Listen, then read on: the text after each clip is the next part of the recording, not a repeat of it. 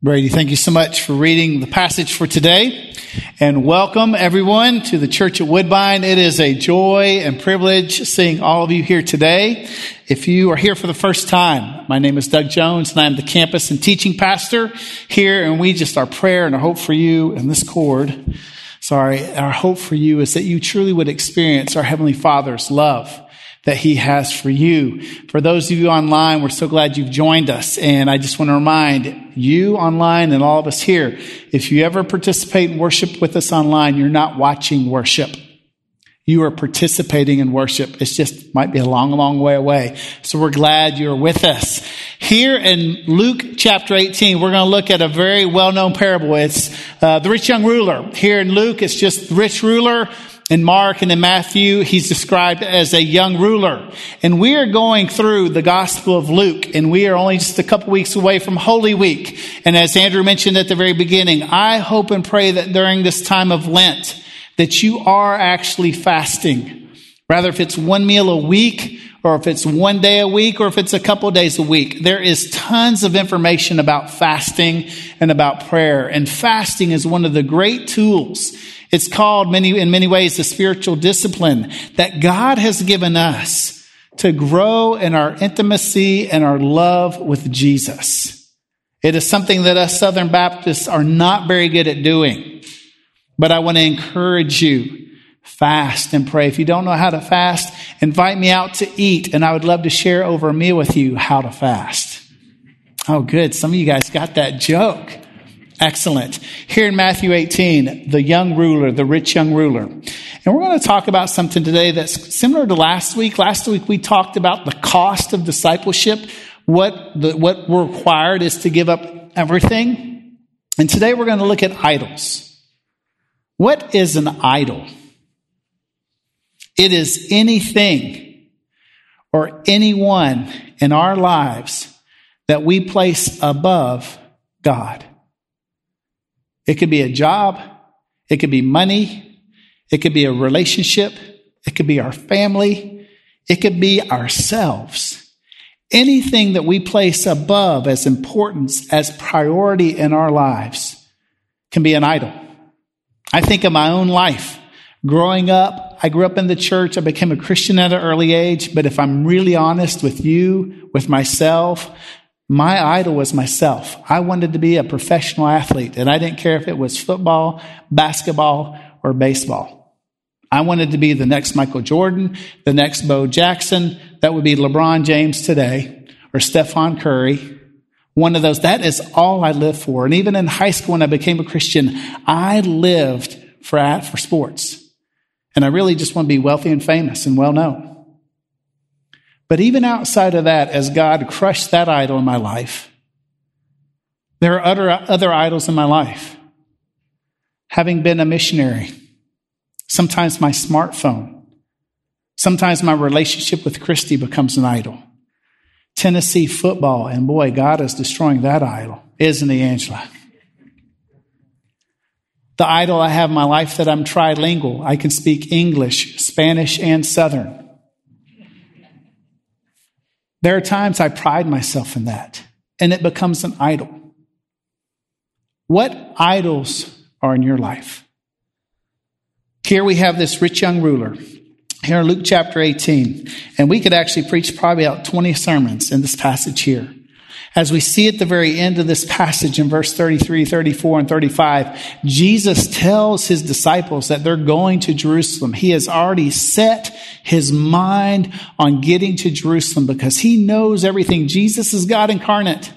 Please don't forget the fact that Jesus knows all things. Nothing was a surprise for Jesus. And when Jesus asks a question, it's not because He doesn't know. Remember that when God asks you a question, it's not because He doesn't know. He already knows. But He tells them that He's going to go to Jerusalem and He'll be betrayed and He'll be flogged and He'll be beaten and He'll be spit upon and He'll be crucified and He will die. So that's where they're going. It's almost at the end of His life here on earth. And as they're traveling through Samaria, and remember last week, He was rejected by the Samaritans and James and John wanted to call down fire. And then Jesus addressed 3 people, and he invited one of them, come follow me. But they made an excuse. They all 3 made excuses. What excuses are you making to not follow Jesus, to not surrender to him? I hope there's no excuse. And here we have, right here in verse 18, verse 18, a ruler asked him, good teacher, what must I do to inherit eternal life? Why do you call me good? Jesus asked. No one is good except God alone. Well, you know the commandments. Do not commit adultery. Do not murder. Do not steal. Do not bear false witness. Honor your father and mother. I have kept all of these from youth, he said. When Jesus heard this, he told him, you still lack one thing. Sell all you have and distribute it to the poor, and you'll have treasure in heaven. Then come follow me. After he heard this, he became extremely sad because he was very rich. Now, most of us know this story. And before we throw this young man under the bus, which is a saying in English, before we just say, this guy doesn't know a thing, let's really dive into what this passage is saying. And there's several observations I have here, and I love it. And like I said, we could preach several sermons out of this passage here. But this young man, this rich ruler, he comes up to Jesus and he says, good teacher, what must I do to inherit eternal life? Well, there's a couple observations. The first one is this. His question is the wrong question. What must I do to inherit eternal life? And today, in our day in life right now, there are many people who do ask, what do I need to do to get to heaven? That's the wrong question. There's nothing we can do to get to heaven except one thing, and that's believe. But it's not fulfilling a big, huge list of do's and not doing the don'ts. And if we're good enough, then maybe God might let us get into heaven. But I will say this, there are many people today that don't believe in heaven or hell, and they could care less about the afterlife. And if we ask the question, if you were to die tonight, where would you go? There's a lot of people today that just don't care. So as Christians, we have to begin to ask different questions. How can we share our faith with people who really don't care or believe what happens after they die? For many of them, they think we just become nothing. And that question, where do you think you'll go after you die, is not important to them. Because we live in a day and age where we're so narcissistic, we're so self-centered. Our idols are ourselves, that we only live for ourselves and for the pleasure today. There's another thing here that really speaks powerfully to me, and it's Jesus' response. Why do you call me good? There is no one good but God alone. And I've said this several times. Too many of us believe that we are inherently good. There are too many humans that think that we're good.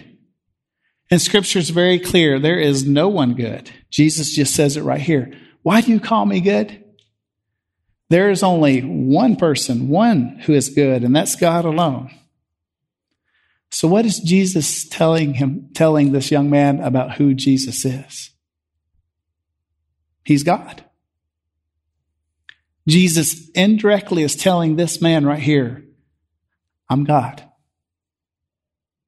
Do you see it? Can you read in between the lines that Jesus is declaring himself as God? Because he does not deny what this man says about Jesus being the good teacher. This is awesome stuff. This is God in the flesh talking to this young man. And Jesus does not deny the fact that he is calling him a good teacher. That's Jesus saying, yes, I'm the good teacher because I'm God in the flesh. And then Jesus sets this young man up, and I love it. Jesus kind of asks a question by making a statement. You know the commandments. And he rattles off commandment 5 through 9. There are 10 commandments that we know of. And again, too many of us think that as long as I do more of the good than the bad, God will let me in. These commandments basically reveal to us how sinful we are and our need for a Savior. And this young man, he is the epitome of a good, religious, upstanding Jewish young man. If we were living in his community in that time, we would think that this young man was the greatest of all young Jewish men. He would be the one that everyone would want their daughters to marry. I truly believe that this young man right here was sincerely asking Jesus without arrogance, what must I do to inherit eternal life? He was faithful. He was obedient. He was true. He was responsible. He was like some of us today. And I don't think he came to Jesus with arrogance in his heart or his mind. I truly think that as he heard Jesus preach and teach and as he saw the miracles, I think inside he knew that he was lacking and missing something. And I think that he knew that just obeying the law and being a faithful Jewish man was not enough, that he was missing the mark. And so he comes up to Jesus boldly and asks, what must I do? And here Jesus, in a very loving way, he is setting him up. I had a good friend that played golf in college, and he'd say, tee it high and let her fly. Jesus is setting this young man up. He is teeing him up like a golf ball on a very high tee, and Jesus is getting ready to whack him hard. In a loving way, he's getting ready to hit him very hard at the very heart of this man's idol, which was his wealth. Jesus sets him up by, well, what about the commandments? Honor your father and mother. Do not lie. Do not cheat. Do not rob. Do not kill. All those things. And how does this young man respond? He says, I've kept them all since my youth. And I don't think he's saying, I've been perfect. I think he's truly responding, I've been really good. I'm obeying the commandments. But I think inside, but I'm still lacking something. I know there's something inside that's not connecting. Why does Jesus start with the second tablet? Because see, the first tablet, the first 4 commandments are all about, you shall have no other God before me. You shall not make any idol and bow down to it. Honor the Sabbath.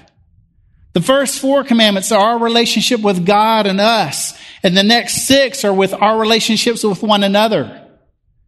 Why is Jesus doing that? Because he's going to hit this young man at the very crux of his heart, his pride and his trust and his wealth. Because this young man, though on the outside looking like to everyone else that he was a good, faithful, obedient young man in the Jewish faith, inside he was utterly corrupt and he was idolatrous because his God, his idol, was his money and his wealth.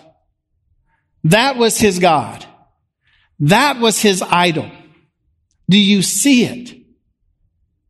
He was trusting in his wealth and he didn't want to give it up. And Jesus knows that, so he's setting him up in a very loving way. And when Jesus told him, he says, you lack one thing. And Jesus' answer, it looks like it might be, okay, we're saved by works. No, we're not saved by works. It's by grace. But Jesus knew that the idol of this man was his wealth. And Jesus does not tolerate sin. Jesus says in Matthew, if your eye causes you to sin, pluck it out. If your right hand causes you to sin, cut it off. Unfortunately, some people have taken that literally and they've maimed themselves. It's a hyperbole, but what it means is that we should not allow sin to fester in our lives, and we need to destroy sin and not give what's the word in English? A foothold for Satan or for sin in our lives.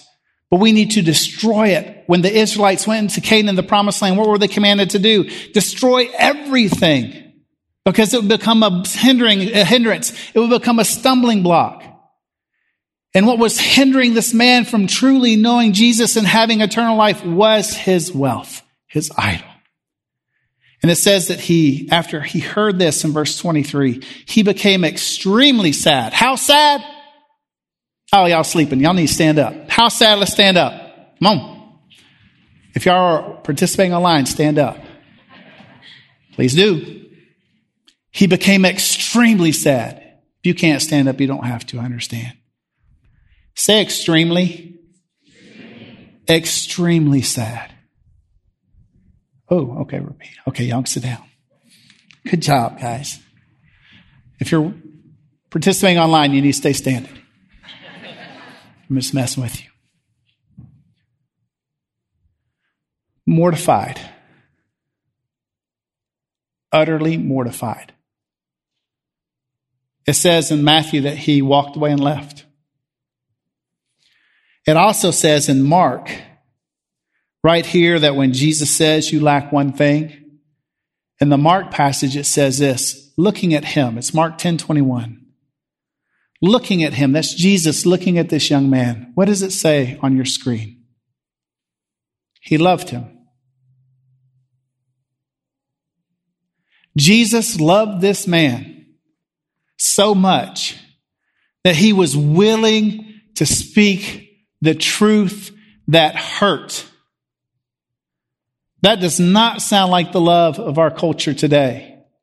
The love of our culture today is to tolerate people in their sin and in their mess and in their hypocrisy. And we use all types of excuses. I don't want to offend. I don't want to be judgmental. I don't know them good enough.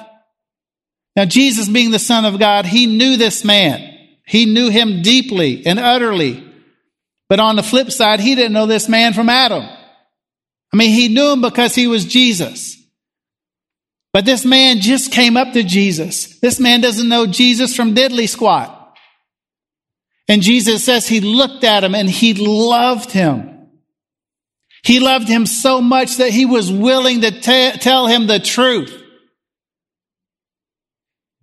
How many of us, out of fear of rejection, in other words, we are more concerned about ourselves, an idol, that we will not tell a dear brother or sister when they are wrong, or when they have idols in their lives, or when they have sinned.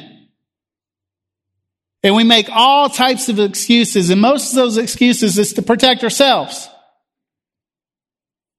That we do not say the truth, and we're not quite as forthright as we should be. Now, I know that Jesus shared because we know he loved them. And when Jesus loves, his love, which is agape love, is a 100% commitment for the well-being of another person. I know Jesus said when he said this, you lack one thing. Sell all that you have and give it away to the poor. Distribute it to the poor. Then come follow me. I know that Jesus said it with all boldness and with unbelievable tenderness in his heart. And I can imagine as that young man walked away, it broke Jesus' heart. Because, see, Jesus came to reveal the Father, and our Heavenly Father is not some angry ogre who's just standing, waiting for us to mess up and then stomp us out. But he's a loving Heavenly Father who gets down on the ground with us like we're little toddlers, and he embraces us. When we used to live in Mexico, we had come home, we'd fly in here to Nashville, and my in-laws live here in Nashville. Some of you know my father-in-law, my mother-in-law. And they'd be waiting for us at the airport, right outside of security. And I can still remember when Sammy was 1.5, 2 years old, and then 3, 4, and then Eric, and then Margie. And Sammy has this big cowlick, and sorry, son, I'm teasing you, but he's got this big cowlick back here on his hair, and as Sammy would go running off to go embrace his papa. And his papa would be down on one knee with his arms extended wide saying, welcome to Nashville. And Sammy would go running off with this big grin, and his hair would just be flapping in the wind. A rooster tail. A big smile from ear to ear. And they would embrace. And it's an incredible image of the love that our Heavenly Father has for us, wanting to embrace us. The question is, are we willing to run to our Heavenly Father, throwing off the idols that hinder us, that bind us up and keep us from the love of our Heavenly Father? The idol in this young man's life was his wealth. And he left. He rejected Jesus. He heard the truth. He heard the truth spoken in love. And as he heard the truth, he became utterly sad. And he was not willing to surrender that idol of his wealth to follow Jesus. Now, some theologians say that this young man here was John Mark, the man who wrote the Gospel Mark, who was Peter's associate, and also Paul's traveling companion. And some people think that he helped Peter write 1 Peter and 2 Peter. Some theologians believe that this was John Mark. We don't know. But let's imagine if this young man, what would have happened if right there on the spot he would have repented of his idolatry of his wealth. We don't know how wealthy he was, but can you imagine the impact this man would have had for Jesus if he is like, I'll do it. and he distributes, he sells everything that he has and he gives it to the poor. And he chooses to follow Jesus. Could you imagine the impact that Jesus would have for his kingdom by using the talents and treasures of this young man for his kingdom? You see, we have a heavenly Father who loves to give gifts. All throughout Scripture, Jesus shares it in several parables. There's a couple of them in Matthew. He talks about the parable of the talents. How this owner, he gave 5 talents to one servant and 2 talents to another servant and 1 talent to a third servant. And after a time, he called each to account. And one servant said, hey, you gave me 5 talents and I've invested. Here's 5 more. And look at the words of the master. Here's what, Matthew 21, I believe, Chris. Look at what the master tells him. He says, well done, good and faithful servant. You were faithful over a few things. I will put you in charge of many things. Later in that same book, in that same gospel, Jesus is talking about the sheep and the goats. And look at what Jesus says. He says, then the king will say, and this is Jesus on Judgment Day, he'll say, come, you who are blessed by my Father, inherit the kingdom prepared for you from the foundation of the world. We have a loving heavenly Father who will give us crowns. Judgment Day for us as his sons and daughters will not be a horrendous, terrible, wicked day. It'll be a glorious day when our Heavenly Father, when our King Jesus will say, well done, good and faithful servant, and he will give us crowns and he will bring us into his kingdom. Now, as Protestants, many of us have a hard time believing and accepting that because we have this false notion of what humility really is.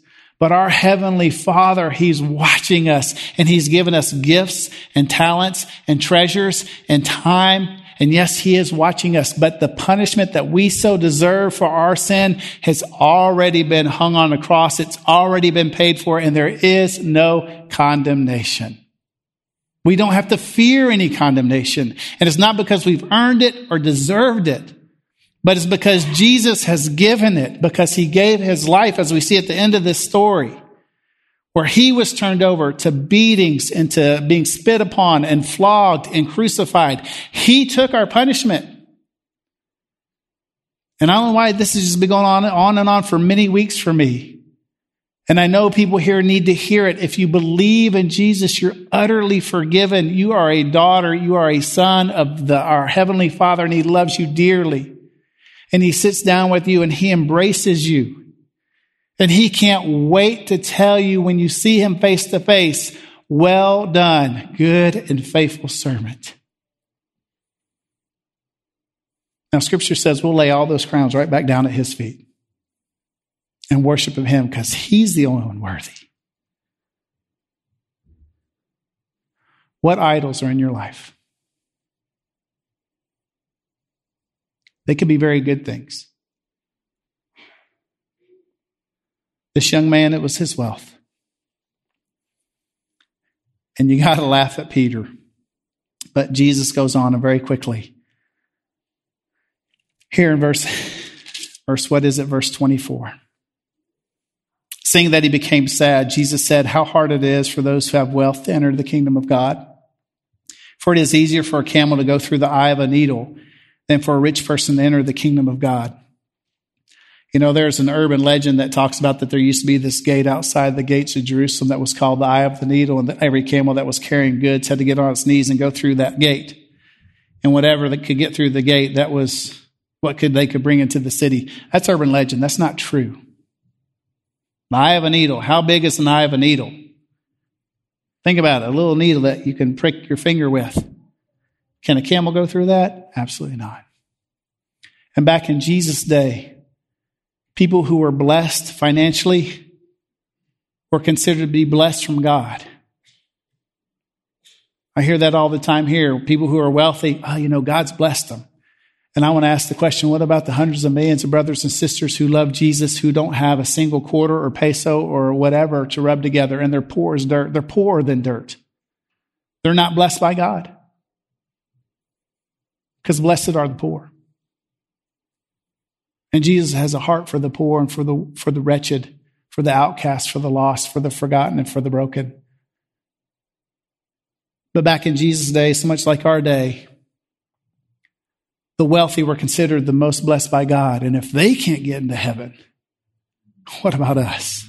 And that's where Jesus says, for man, this is impossible. But for God, all things are possible. You might think that the idols in your life, and I pray and hope that Holy Spirit is really pressing you hard right now. You might think, no, Jesus, I can't give that up. I can't give up that relationship. I can't give up that money. I cannot give up my past. I cannot give up my career. I cannot give up myself because I'm too selfish to do that. I hope Holy Spirit is pressing you down really hard. But I want to encourage you with God, if you trust Jesus, if you lay your idols at his feet, he will crush them for you and give you the strength to stand up and follow him. And here you got to laugh at Peter. Peter in verse 28. Then Peter said, look, what about us? Now that's Doug Jones' translation. I mean, think about it. Peter, to me, seems like he's rebuking Jesus. Hey, well, what about us? I mean, we've left everything to follow you. And for some of us, that's our idol. Life isn't fair. We feel like we've given and we've given and we've given.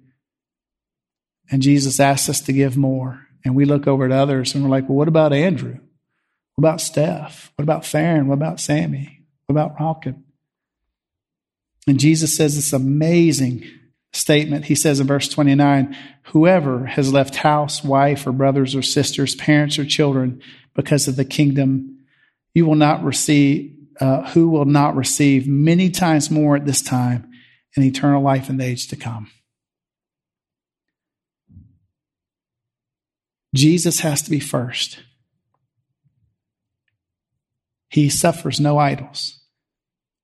And if we trust in him, he will give us the strength to help us keep our eyes fixed on Jesus, to run the race with great perseverance, obtaining the goal of eternal life because of his grace and mercy. Worship team, I want to invite you back up. Trevor, if you don't mind coming up. And Chris, we're going to jump to that last slide just with the questions. And I want everybody to stand. I have a couple questions/statements. Those of you worshiping online, please stand if you can. The first is more of a statement than anything else. The cost to follow Jesus, it cost us everything. Everything. Are you willing to pay that cost? Now, we can't with our own strength, with our own presence, with our own ability. It requires us to surrender. We surrender all to Jesus and we build our lives upon him. Oh, Chris, go to the next slide, please. Sorry. Next one. It's with the questions. Sorry. It's our response. There we go. An idol is anything in our lives, anything other than God, that we think that we would be miserable without. So my question for you is, what idols in your life that are keeping you from following Jesus? What are those idols in your life that are keeping you from following Jesus? Are you willing to lay them at his feet? And so that we're not self-centered in this sermon, it's always good to hear what Holy Spirit has for us. But here's another question I want to ask all of you, ask myself this. It says that Jesus, when he saw this young man, it says he loved him. He loved him, and then he spoke the truth, and it was a hard truth that hurt. It was tough love. So my question for you is this: who has God put in your life whom you love, but you have not been truthful or forthright with what they need to hear? Sorry, my English is horrible today. What they need to hear. who in your life, whom you love dearly, but you haven't been truthful or forthright with about ways they're living, and you know they're living in sin. You know they're not doing the right thing, and you have not spoken the truth to them because you love them, but because you're afraid. Are you willing to go to that person this week in a very humble, loving way? Speak the truth in love. Let's pray. Father, thank you so much for this incredible day. Jesus, we thank you that you love us enough. You will speak the truth to us even though it hurts. And you love us enough that you died on the cross for our sins. And that you love us enough that you, Father, have adopted us as your sons and as your daughters. And Lord Jesus, may we trust in you today for the strength and grace to lay all our idols at your feet and to follow you with all that we are. And it's in your name we pray, Jesus. Amen.